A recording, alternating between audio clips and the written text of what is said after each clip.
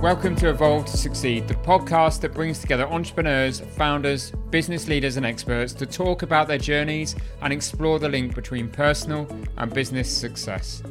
I'm your host, Warren Munson, founder of Evolve, a coaching, training and development company focused on enabling business and personal success and creating a community of like-minded individuals. Whether that be through our peer groups, one-to-one coaching, our training and development programs for you and your teams, or through our content and events, our mission is to get the best out of each individual and inspire them to be better both in life and in business. If you want to learn more about Evolve, including our beautiful co-working space in Ashley Cross in Poole, then please go to evolvemembers.com, where you'll find great content, insights, details of all of our services, and also information on our forthcoming events. For now though, let's get on with the show.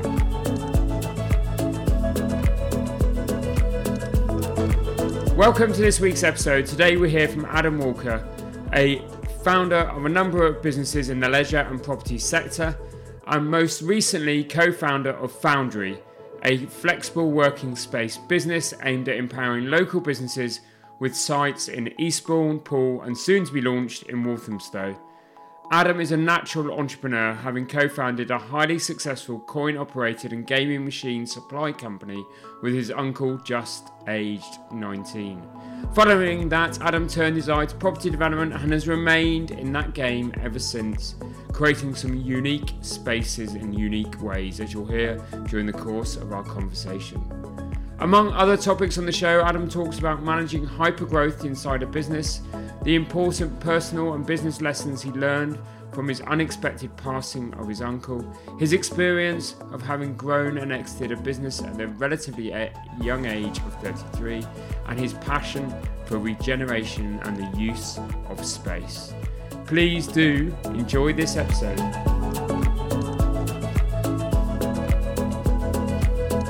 Adam, welcome to the Evolve to Succeed podcast. It's a pleasure to be here. Thanks so much for inviting me on. Yeah, it's great to have you as a guest. We're going to be talking about your own entrepreneurial journey, some of the lessons you've learned along the way yourself, some of the things that have impacted you, but also going to be talking about the Foundry, the new business that you've created in recent years, and what's next for that, and what's next for that kind of property type style of business. So lots for us to cover, but we should start the discussion, the conversation, Adam, with the fact that in 1999, when just aged 19, you co-founded a gaming business. So let's explore that a bit more detail. I suppose I should start with that question. What led you to starting your own business at just age 19? Wow, that's a good one. It's great to be here and Evolve as well. I really appreciate you inviting me over to the BT. Well, we'd have to roll right back. Actually, to my grandparents, my mum's dad was a market trader in Bristol at the old Eastville Market, which is now the IKEA in Bristol. Yeah, we've all driven by that. And he was very well known. Fred Smith, he was a real character on that market.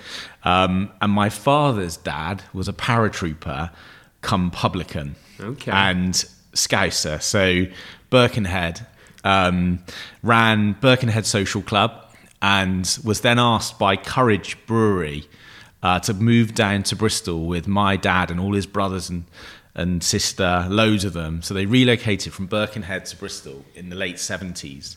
And my granddad, Jack, my dad's dad, had what I would describe best probably as Bristol super pubs at the time. So they were rough and ready, proper blue collar pubs all over Bristol. And I grew up in that environment. I grew up in that pub scene. Yeah. It was a real eye opener for me, and that really led me roll forward a few years into my father starting his own business. Okay. My father was in the construction industry. He had a decent sized business. It was a concrete formwork business, so he would build hotels and car parks and big concrete structures. And I left school, based in Bristol at this time. I left school at 15, went out on site and picked up a trade as a shuttering carpenter. Tough business. Yeah. Did a few winters and thought, this is really, really tough. What am I doing?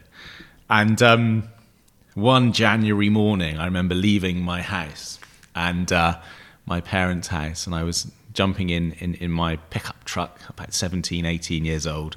And my dad's brother, my Uncle Kevin, Big Kev,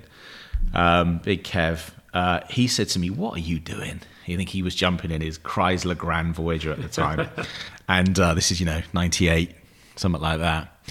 "What are you doing? You should, will you have a chat with me? Well, I've got this new product that we're starting to import from the States." And so that night, I came back. Uncle Kev was there at home. He said, "What are you doing tonight?" I said, "Oh, fancy a beer?" I said, "Yeah, let's go." And we went to Dave & Buster's. If you can remember, Dave & Buster's were an American amusement brand that came over. Didn't really work out that well for them. But we wrote the business plan for our business together on a napkin in Dave & Buster's in Bristol that night. And it consisted of scaling quickly into pubs and clubs with touchscreen gaming machines. Mm-hmm.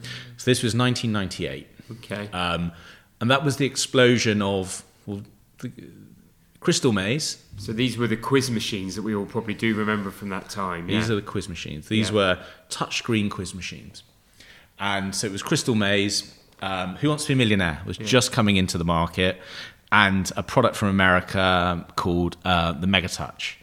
And before we knew it, we had a lot of these machines across the southwest and across London. So M4, M5 corridor. Right. So at sort of 1920, I woke up with pretty sizable gaming machine operation, and that we co-founded together. And very, very young, I became, at that time, the youngest holder of a gaming board license. So now the Gambling Commission.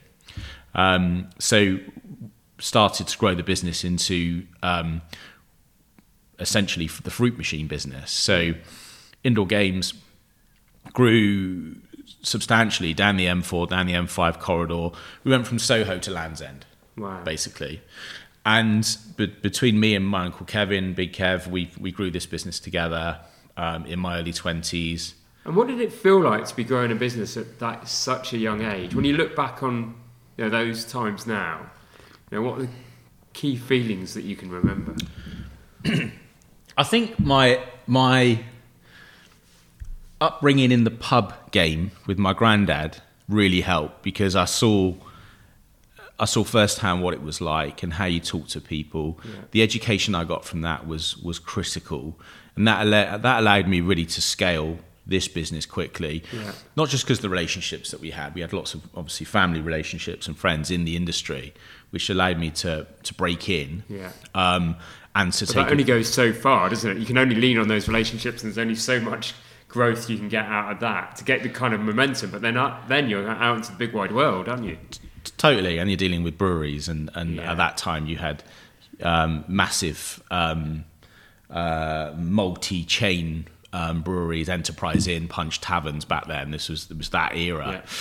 Yeah. It was an interesting journey for me, and we grew it really quickly. It was super, super entrepreneurial, and it completely consumed me. I mean, I still see a lot of my old schoolmates, and that era of my life was gone. That was me founding a business, and it was my absolute sole focus was to grow that business. So it was an intense period of time of my life, for sure. And do you think there was a distinct advantage that because there's kind of a lot of speak about this, should people just get on, get out there, start their first business, get going, or do they go get a career, do they go get experience? And there's probably pros and cons to both, but do you look back now and just think, thank God I did it when I did?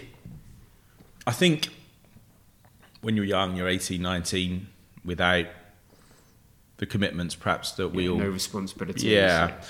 I think that certainly helped me grow the business quicker. Yeah. And it enabled me to be more focused, perhaps. Although saying that, I think I'm working harder now than I've ever worked. Life doesn't get easier, does it? At 42. I think for me, when I look back at that period of time, I mean, I can remember it was just me, and I can remember in the early days, a sack barrow truck, me and my pickup truck, and a Who Wants to Be a Millionaire quiz machine every night, and I wouldn't stop until I put that machine into a pub somewhere in the southwest of England. And it went on and on and on for years like that, where I would go in, meet the landlord, do a deal, shake hands, sign, some big piece of paper, Yeah, some form of contract. To say that he'd received a £3,000 machine from me, and hopefully it'd still be there in 2 weeks when I came back to empty the cash box. So yeah, it was a real eye-opening, and it was a great experience because it taught me how to talk to people. It taught me how to do deals, and it taught me everything I needed to know at that stage about scaling. And the basics of running a business. The logistics of that scaling, like you say, you just mentioned like collecting cash, and how do you run multi-site kind of operations? I mean, there was a lot to learn very quickly just about logistics, operations, and business in general, wasn't it? I learned very quickly about employment and how tricky that is, and staff, and the right team, and at such a young age, and I was trying to grow this business very, very quickly. It was an eye opener. I had some harsh lessons early on. I think that they were really useful looking back. About sort of hyper growth and control of growth, and trust, delegation. I learned to become a pretty good delegator. I seem to have lost that skill at the moment. Hopefully we'll touch on that a bit later in our conversation. Hopefully that comes back to me. Delegation and I guess prioritizing, and processing information, and being able to scale a business at that pace. It was a really, really eye-opening experience for me. Definitely. Not very few actually can do it and can achieve it, so good on you. And I suppose at the time you had your uncle with you. You obviously co-founded the business with him. He was there as a kind of guiding arm by the sounds of it. But I read, and I hope you don't mind me touching on this, Adam, that in 2004 you lost your uncle. And so what impact did that have on you and have on the business? Yeah, it was a shock. It was sudden. Kevin Walker. He had a business called Kevin's Cloth Emporium, KCE. So his main business was pool and snooker. Okay. Everybody knew him in the industry. You never forget Kevin if you met him once. He was loved in that scene and that world of snooker, pool. He was British champion table football player. Okay. He'd be on the telly. He'd be off in Mauritius with Barry Hearn at the Marlin World Cup every year, and he was a great character. He passed away at 47, but he lived the life of 10 men. He really did, and wow. It was a difficult time for us because he had 3 kids, 3 young kids. So it was a real shock for us all, and his business needed to be continued. I remember when it happened, and I immediately got in my car and drove to London. He was based in West London, and before I knew it, I was going to China to visit the factories because he'd be constantly buying containers of product from China. And before I knew it, I was in China, sat in front of factory owners. I was 23 years old. And we're talking about $400,000 worth of debt, because Kev was a really good guy. Everybody loved him. They gave him credit. He had a fantastic business. He was a real innovator in that world. So, it was a tough time. It was difficult, but again, I guess that taught me about resilience. It taught me about when you build a business, you need to build in resilience. You need to understand that, key man, if things do go wrong and people. Things like this do happen. So, big lesson for us. Kev, never far from my mind, from my thoughts every day. Makes me laugh every day. I always think about some of the stuff that we did together. And because of him and what his opportunity, the opportunity that he gave to me, I will be forever grateful. Yeah, great. Sounds like Kevin was a remarkable man, Adam. He was a good guy. Grateful to that you had in your life, and obviously has had a very influential impact on who you are and what you are and the direction of travel that you then took. So rolling forward then, just has it been, where I suppose, are you still involved in that gaming business? Is it still part of your life now? What journey have you been on with it, Adam? Yeah, I mean, that business is still very much in operation. I exited when I was 33. It was a geography thing, really. I was very fortunate. That business really took off during the period of BlackBerry. Yeah. So we could run that business from wherever. It became a remotely operated business, and I was very fortunate in my 20s to be able to travel, as I touched on there, China. Yeah. I was in China 2 or 3 times a year. I was in Vegas for gaming conventions and somewhere that I love particularly, the Caribbean islands. I spent a lot of my time in the Caribbean islands, exploring the islands in my 20s. I was very fortunate, and that business gave me that lifestyle. Yeah. Whilst I was doing that, I was getting involved in property investment development, small scale. So you're taking some of the profits, some of the earnings from it, and getting into kind of creating our own portfolio. Yeah, I could see the challenges that were coming with, at that time, we touched on it earlier, Punch Taverns, Enterprise Inns. The big pubcos were taking on an awful lot of the portfolios were growing exponentially, and beer tax, smoking ban 2007, my 27th birthday 2007, the smoking ban came in. And I think we all realized at that point we were going to have to pivot the business quite quickly. So you can imagine pubs overnight became completely different environments, clubs, social clubs, etc. I remember the change taking place, And whilst it was great because you didn't stink when you got home at night, you had all sorts of other issues when you went into a pub. So it was a moment in time for us, and for me, I thought, okay, we need to start thinking about the direction of travel for this business. We could see that digital was coming in. We could see the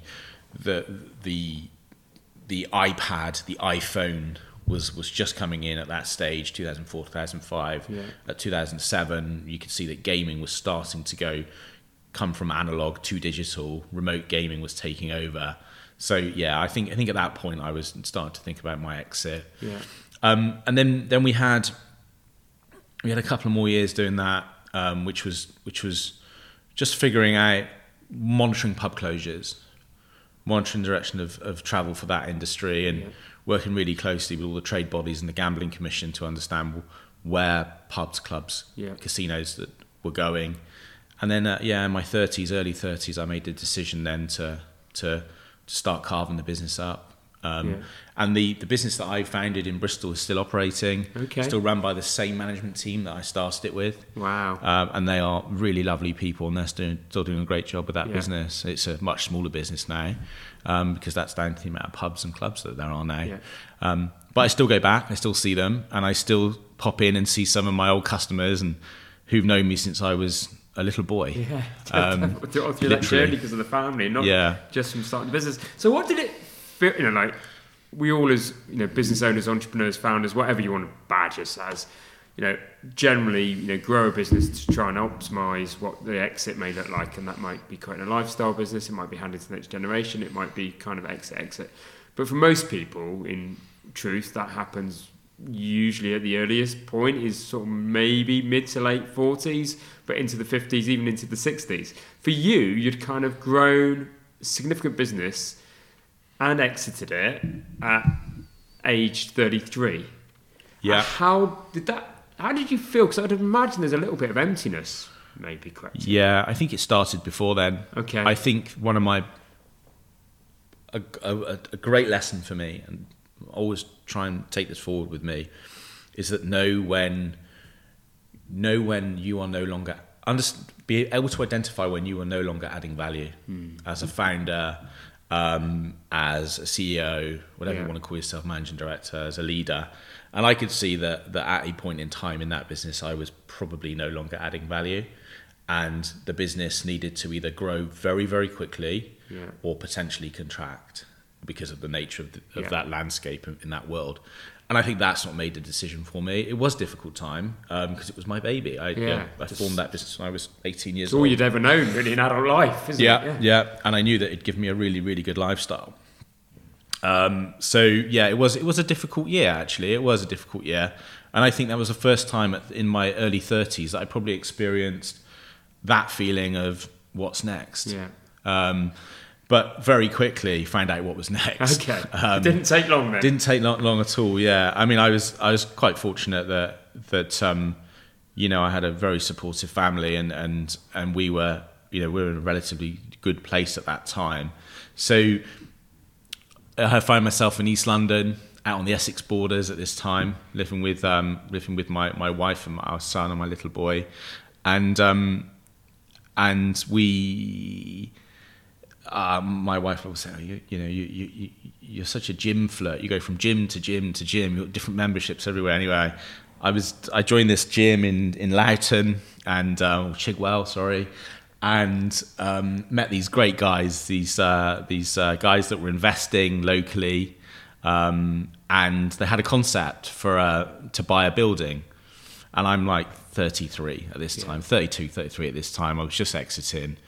And the concept was to take a 50,000 square foot building in a really good position, right outside a central line stop in East London, and turn it into a mixed-use development and also create a HQ for their business. Okay. So interesting proposition. This is interesting. Yeah. I could enjoy this. This is something I could really get into and something that I understand a little bit about. So we schemed this project up together, myself and the investors from Grangewood, and two brothers, Richard and Mike Stevens, lovely guys, and we did it. We got the funding together, and we did it, and we built this fantastic building, which is still there and runs at very high occupancy, if not 100% occupancy, year round. We did that one together, and very quickly we filled it up, we curated it, filled it up with really interesting complementary businesses from all different sectors, all different life stages, and I thought, this is really interesting. We've created something that we've created a physical platform in this very digital world that we find ourselves in, where people are buying from each other, and it was quite.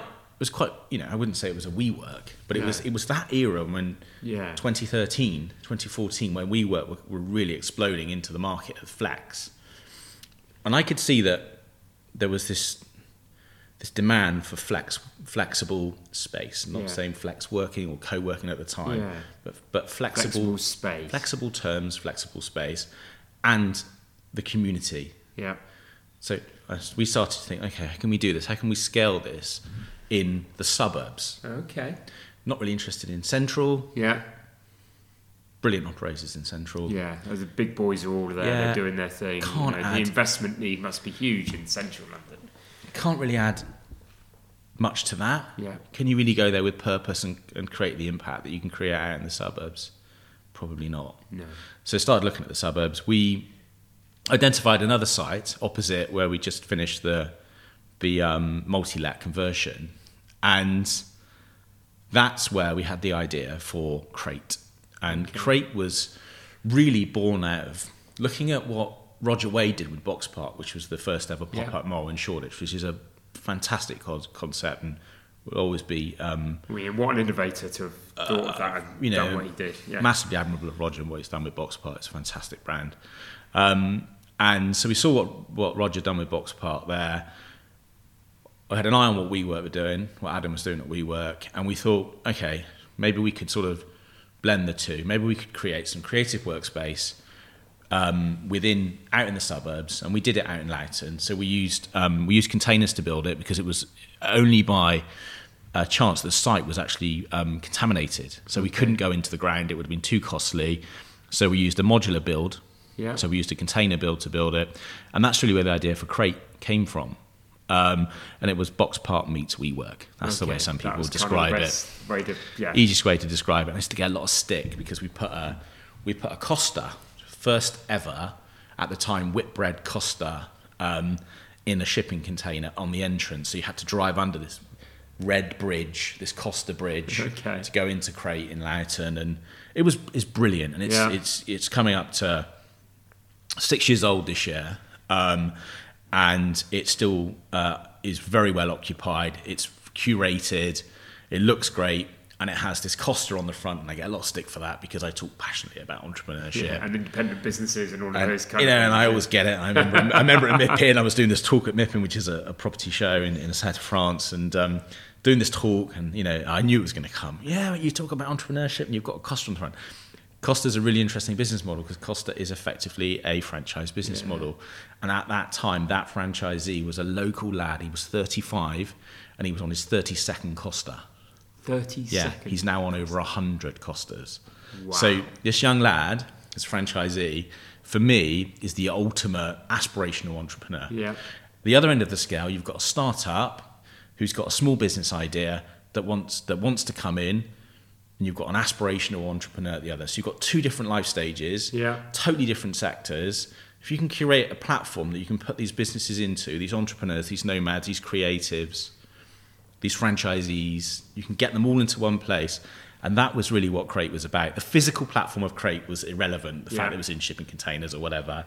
That then became... The heart of the business was something completely different. And it was all about that. And I started to think, this is really interesting. You know, I could scale this. We could probably roll this out. It wasn't about shipping containers. No. It just so happened that this site was contaminated. Yeah. And we couldn't, we needed something light touch, so to speak. So there we were, and we filled that up really quickly. We curated it. So we were very clear on what our mission was and what we wanted to do, and what the commercials were as well. It was commercially challenging, like a lot of these projects. They're difficult. You have to do it at scale to make it work. So we did that, and then I exited that business because I wanted to scale. Okay. And the team, we couldn't scale as a team because it would have required, again, a different management team, investment. It just wasn't going to work out. So you just realised that the time was done in that business. I mean, that takes some self-awareness and confidence to do that, Adam. Most people sort of, hanging a bit too long, don't they? Then becomes maybe a bit fractious and everybody gets a bit discontented, I suppose.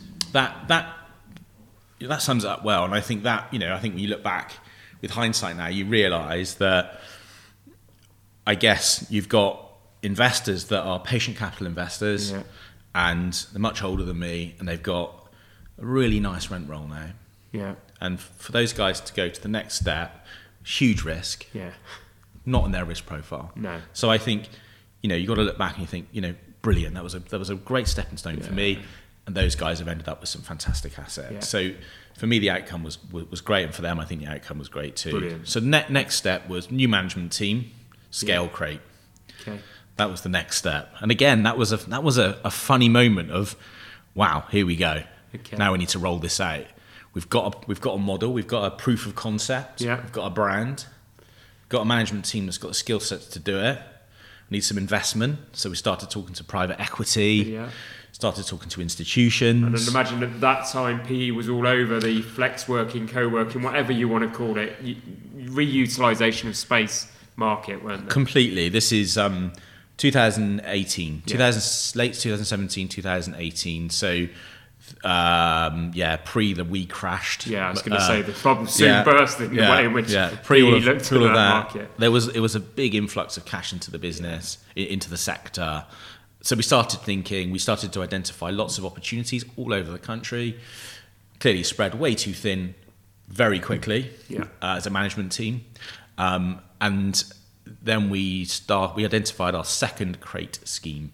So we built the second Crate scheme in Walthamstow in northeast London. Okay. It's called Crates in James Street. Fantastic. It's a food and beverage led scheme with some workspace in it and service amenity retail. So destination with a little d, I would say. Yeah. Makers, creators, service industry businesses. And that's a successful scheme. It's there still today. That opened in 2019. That was a 5-year meanwhile use project. Okay. That will be there for a few more years, I would imagine, as all the residential pops up around it. Yeah. And during that phase of my journey, I suppose, really, it's when I started to think about the context of the curation. The important bit here is not the physical piece. The physical piece being the container piece as Crate.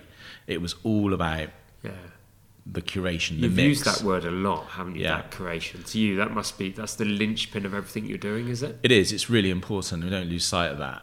So we are creating and curating these spaces. So we create a physical platform, whatever that looks like. But most importantly, we are curating that mix, that community. that cross-sector, cross-life stage piece that we spoke about. So here we are again, another crate scheme down. Yeah. And now I'm in discussions with investors. Okay. And we're talking to some fantastic investors, and I'm thinking about my next step. Do I scale with crate, or do I take some investment and grow this vision for curated environments? So here we go again. Okay. So Adam now steps into Pivot again. We're coming away. Pivot this time, maybe. I think it was a sidestep. Yeah. It was a sidestep. It was it was another moment where I realised that actually, as a founder, the founder of Crate, I was probably not adding that much value anymore, because we weren't going to be able to scale quick enough at that time. Pandemic was just hitting. Okay. Right. So 2020. Yeah. That was again another moment where we all had to take a step back, obviously, and reassess. And conversation was happening with an investment vehicle called Legal & General. Yeah. Investment business called Legal & General. Real Assets, which is the real estate portfolio, or the investment management business that manages the real estate portfolio of Legal & General. And really, really interesting. The team there are an incredibly talented bunch of individuals that run this amazing business. And the guys had called me up and said, would you pop down to Eastbourne? Okay. Will you pop down to Poole? So they kind of heard of you. You're out there raising investment. But they had some assets they needed to repurpose. We had a relationship, yeah. And there was a moment happening where clearly retail, high streets, shopping centres, retail as we know it, the sector was having a very difficult time, pre-pandemic, obviously. Yeah. And I could see that. And I was very interested, as I touched on before, in less about the physical modular thing, about how we can curate these spaces, and how, if we could effectively plug into former department stores, high street locations, and started to think about, it's quite challenging. You know, these spaces are challenging. They're generally very dark. Yeah, they're very dark. It's not natural light. Deep, is there? And so they've got lots of challenges with them. How could we possibly bring this product into the high street?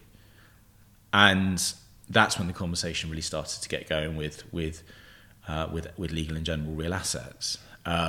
Went down to Poole, looked at the Dolphin, which is where we are today. We're sat in Poole in the Bermuda Triangle. Yeah. And that really triggered something for me. I started to think this is really interesting. There are lots of shopping centres with lots of challenges. Yeah.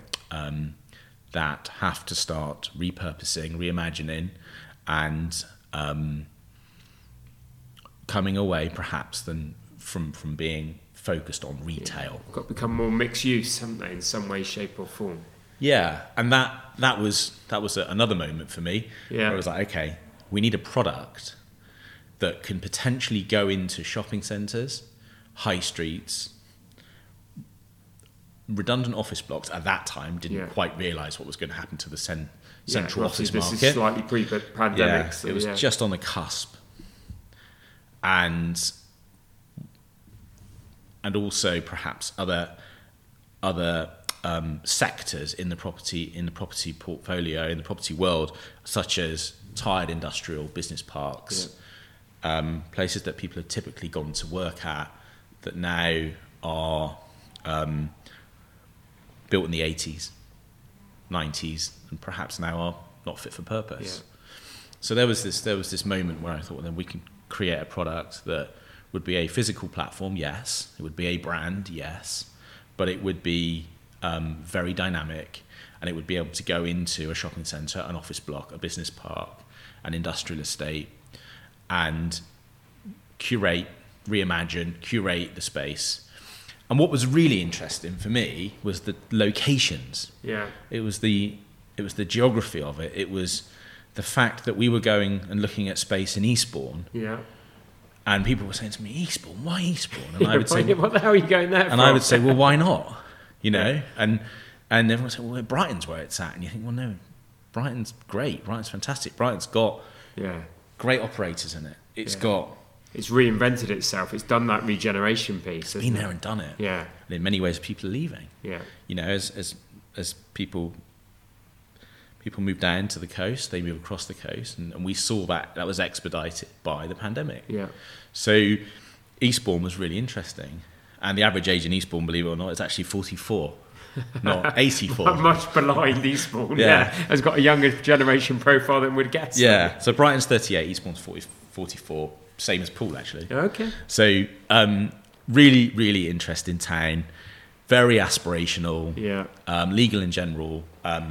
Investment management, real assets, own and operate the Beacon, which is former Arndale in the centre of Eastbourne, recently extended and refurbished. Beautiful shopping centre with enormous footfall. Yeah, absolutely enormous footfall.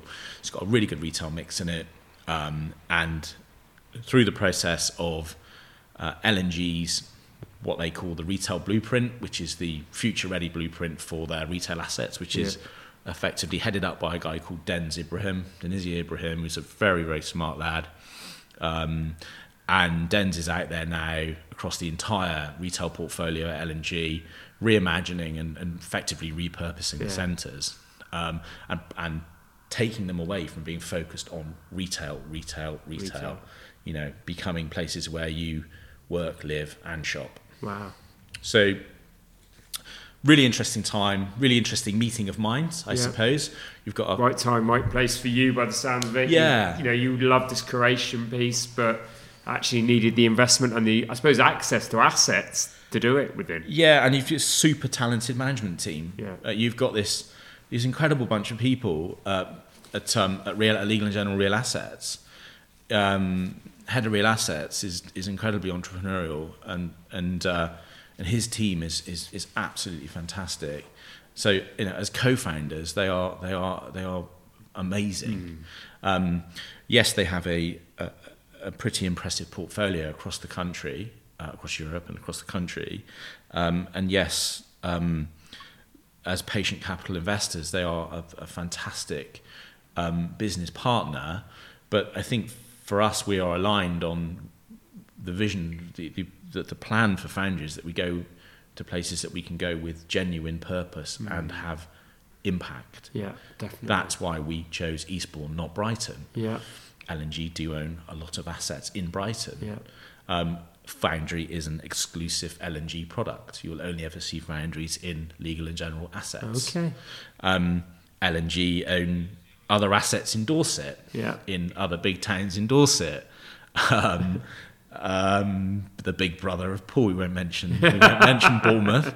But again, we chose Poole because it's back in the underdogs, because where we could go with real impact and show and with purpose. Because it is so now it's kind of repurposing, it's creating these flexible spaces, but it is a lot to do with regeneration then. It is. And does that excite you? I mean, because that's probably not something that was in your kind of business mix pre the tie-up with L&G, was it? I suppose regeneration, I've always been, with the crate hat on, it was working closely with regeneration teams at local authorities, because it was seen as a regeneration tool. You'd go in and you would support the regeneration of that area, you'd that create community. Some vibrance, some utilization of that space. You'd be an early mover, along with lots of resi developers and big resi developers. But that's really exciting. So Poole for us is really exciting, because our foundry in Poole is right in the town centre. It's above the bus station, which historically has had its own challenges. It's a regeneration play. It's a repurposing play, and it's effectively going to create opportunities for about 250 nomadic entrepreneurs, co-workers, untethered corporate employees. It's going to create a platform for people in Poole Town Centre that I suspect, and what we're learning at the moment, is that most of our prospect members for Poole are currently leaving Poole each day and driving to Dorchester, Bournemouth, Bristol, or getting on the train to London. Wow. So what's really interesting for us here is that historically, pre-pandemic, there was a huge outflow from Poole that we identified. And I think the pandemic has slowed that outflow, clearly. Poole is a fantastic place to live and to base yourself and to bring a family up. And I think the thing that it's lacked in the town centre is fit for purpose workspace at scale. That's the reason we did it there. Brilliant, fantastic. And I've got to ask you, how have you adapted? Because everything, to a degree, you've done, definitely the gaming piece. You were kind of in control, you were driving it. The Create piece, you had investors, but by the sounds of it, you were driving that. Now you're into a relationship with a very large corporate, N&G, and by the sounds of it, a very entrepreneurial management team within them that you're working with. But have you had to change your style of entrepreneurship, your style of delivery? Have you had to learn and develop new skills to play in that world, I suppose? I think so. I think it would be foolish of me to expect that I could just rock up and be this sort of, hyper entrepreneurial chappy. I think the key is that we're aligned on what we're trying to do with the business. So purpose is there. Purpose is really, really important. It's absolutely number one. It's our North Star. Yeah. Why are we doing this? And if we look at a project together, we look at feasibility study on a project, the underlying factor in all of this is that effectively the investor here is a pensioner. Yeah. So is this the right thing to do? Ask yourself that. Okay, is there a consistent, solid return to be made? And it's important because there's always a wider value add play, whether it's social value add, which is obviously a huge part of what we're doing. Yeah. There's a natural byproduct of what we do, which has an immediate social value add to the local community where we are. There's the financial and the commercial returns from what we do, which is obviously very, very important because the underlying investor is a pensioner. So it's having balance. It's approaching everything with balance. Yeah. I've had to learn new skills naturally. When you're dealing with people who are as talented as the management team that I work with at Legal & General, I think sometimes you have to be honest with yourself, and you have to put your hand up and say, "Don't really understand what you're saying, guys. Can you just explain that to me?" And I think you get more respect for doing that. I think that's really important. Everyone has their strengths and weaknesses. Yeah. I think that's what makes this relationship quite interesting. Brilliant. Because by the sounds of it, it's completely complementary, isn't it? And if you've got that open-mindedness, which we all need, don't we? That kind of growth mindset to say, actually, I'm going into something new. I've had this success, but I want to learn and I want to develop and I want to become better myself through these experiences. That's how success and how we grow as individuals, isn't it? So, do you describe yourself as a risk taker, Adam? And has your profile on risk, your personal attitude to risk, changed over the years? I am an eternal optimist, and I always will be. I think that my risk profile is still very much around. It comes back to what we just spoke about. Would you do it if it was your own money? Yeah. Frankly, and I think you have to ask yourself that. Definitely. The notion of build it and they will come that's not a business plan. No. Maybe a 20-year-old Adam might have put that on the side of a building. Yeah. But you wouldn't see that in a foundry. No. These are calculated decisions. These are feasibility studies that are well researched, and I think that's been a huge part of my personal progression as well and development is being able to think clearly and make decisions that we believe in. And again, it comes back to the purpose, comes back to the North Star. Is it the right thing to do? Is it the right thing to do? Brilliant, fantastic.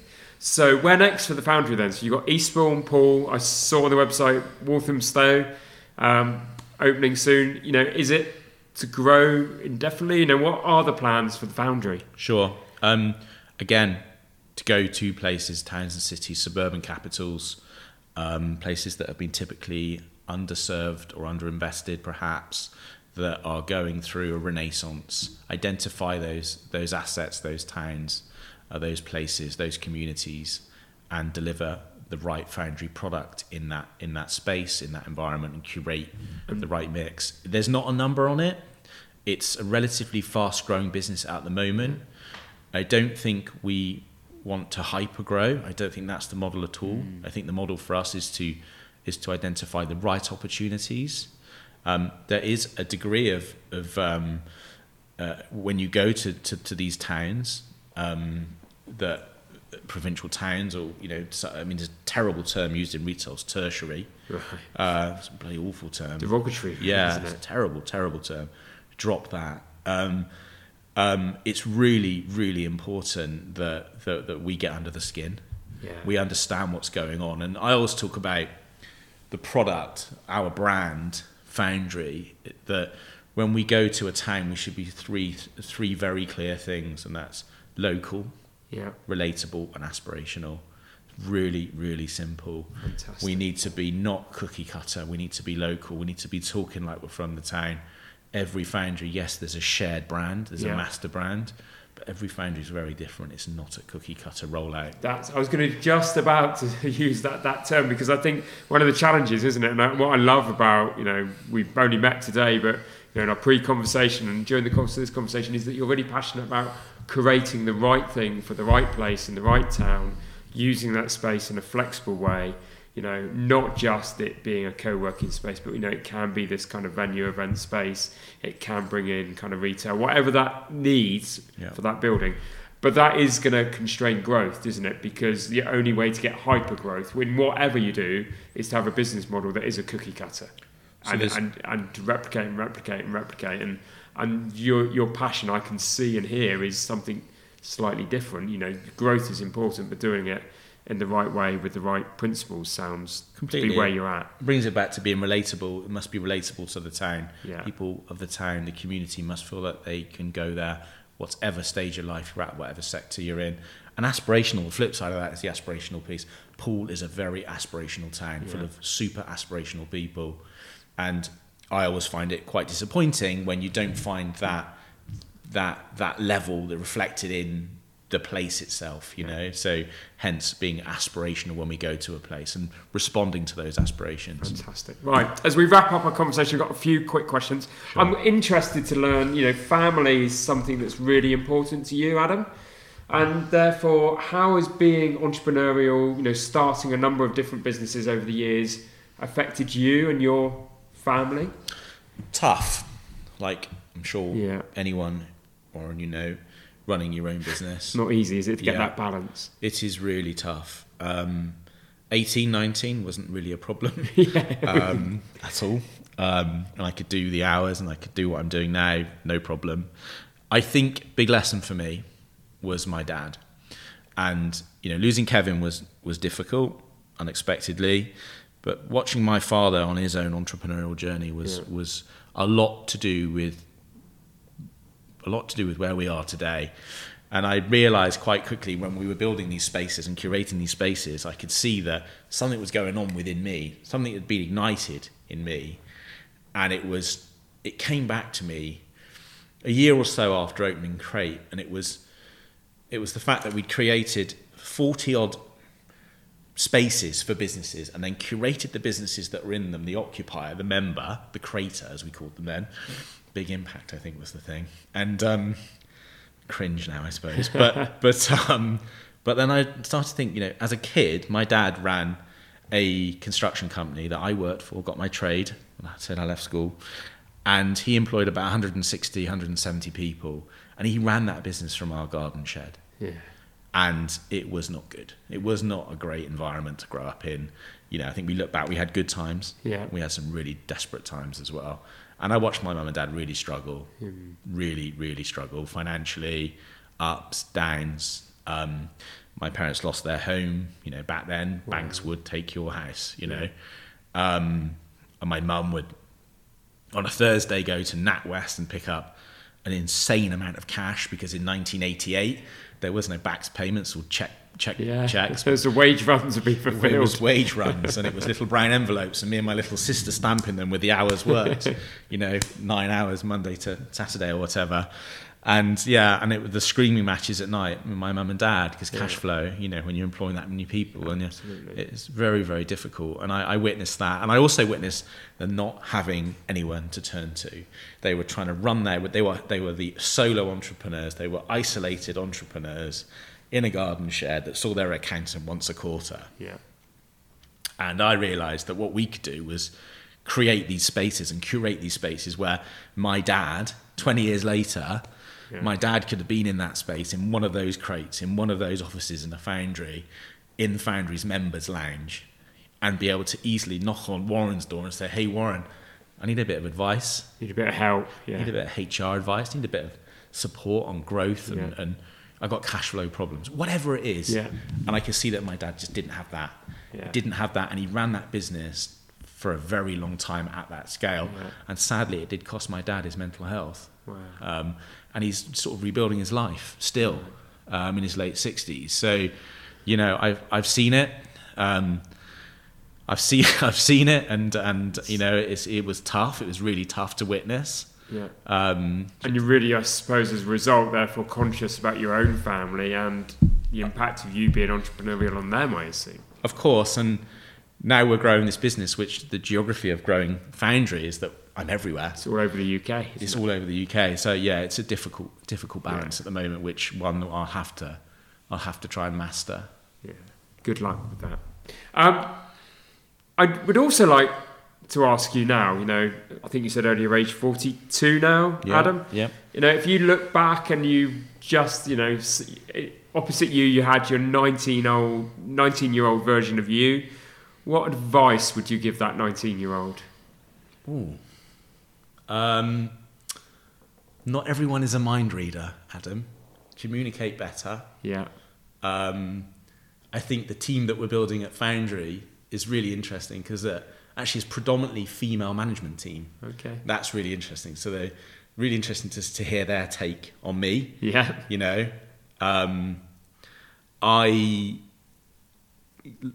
What would I say? I would probably say just remain curious and don't ever be afraid to put your hand up and ask silly questions. Brilliant. Because you get more respect for doing that than trying to bluff or blag your way through something. Yeah, bullshit doesn't baffle brains. Absolutely right.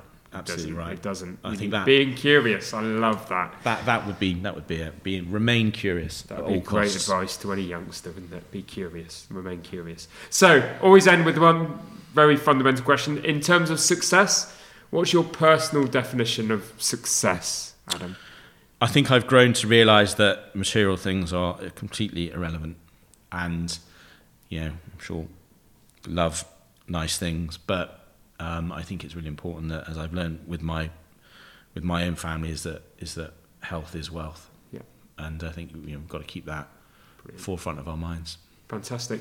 If people want to learn more about you, Adam, they want to learn more about the Foundry, they want to get involved, with what you're doing down here in Poole, or if they're listening elsewhere, Eastbourne, Walthamstow, wherever's next for the Foundry, where can they go?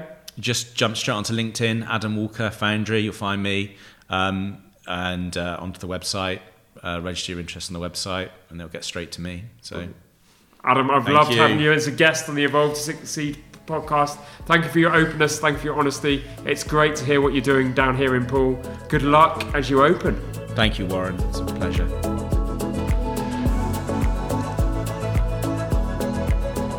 Thank you for listening to the Evolve to Succeed podcast. My hope with every episode is that you've learned something new or heard something that challenged your way of thinking and further motivated you on your path towards becoming a more knowledgeable, informed and inspired individual and business leader. If you enjoyed this episode, then please help us by rating, reviewing and subscribing. We really value your feedback and would love to have you along for future episodes. And please don't forget to learn more about Evolve by going to evolvemembers.com. Thank you for listening. See you next week.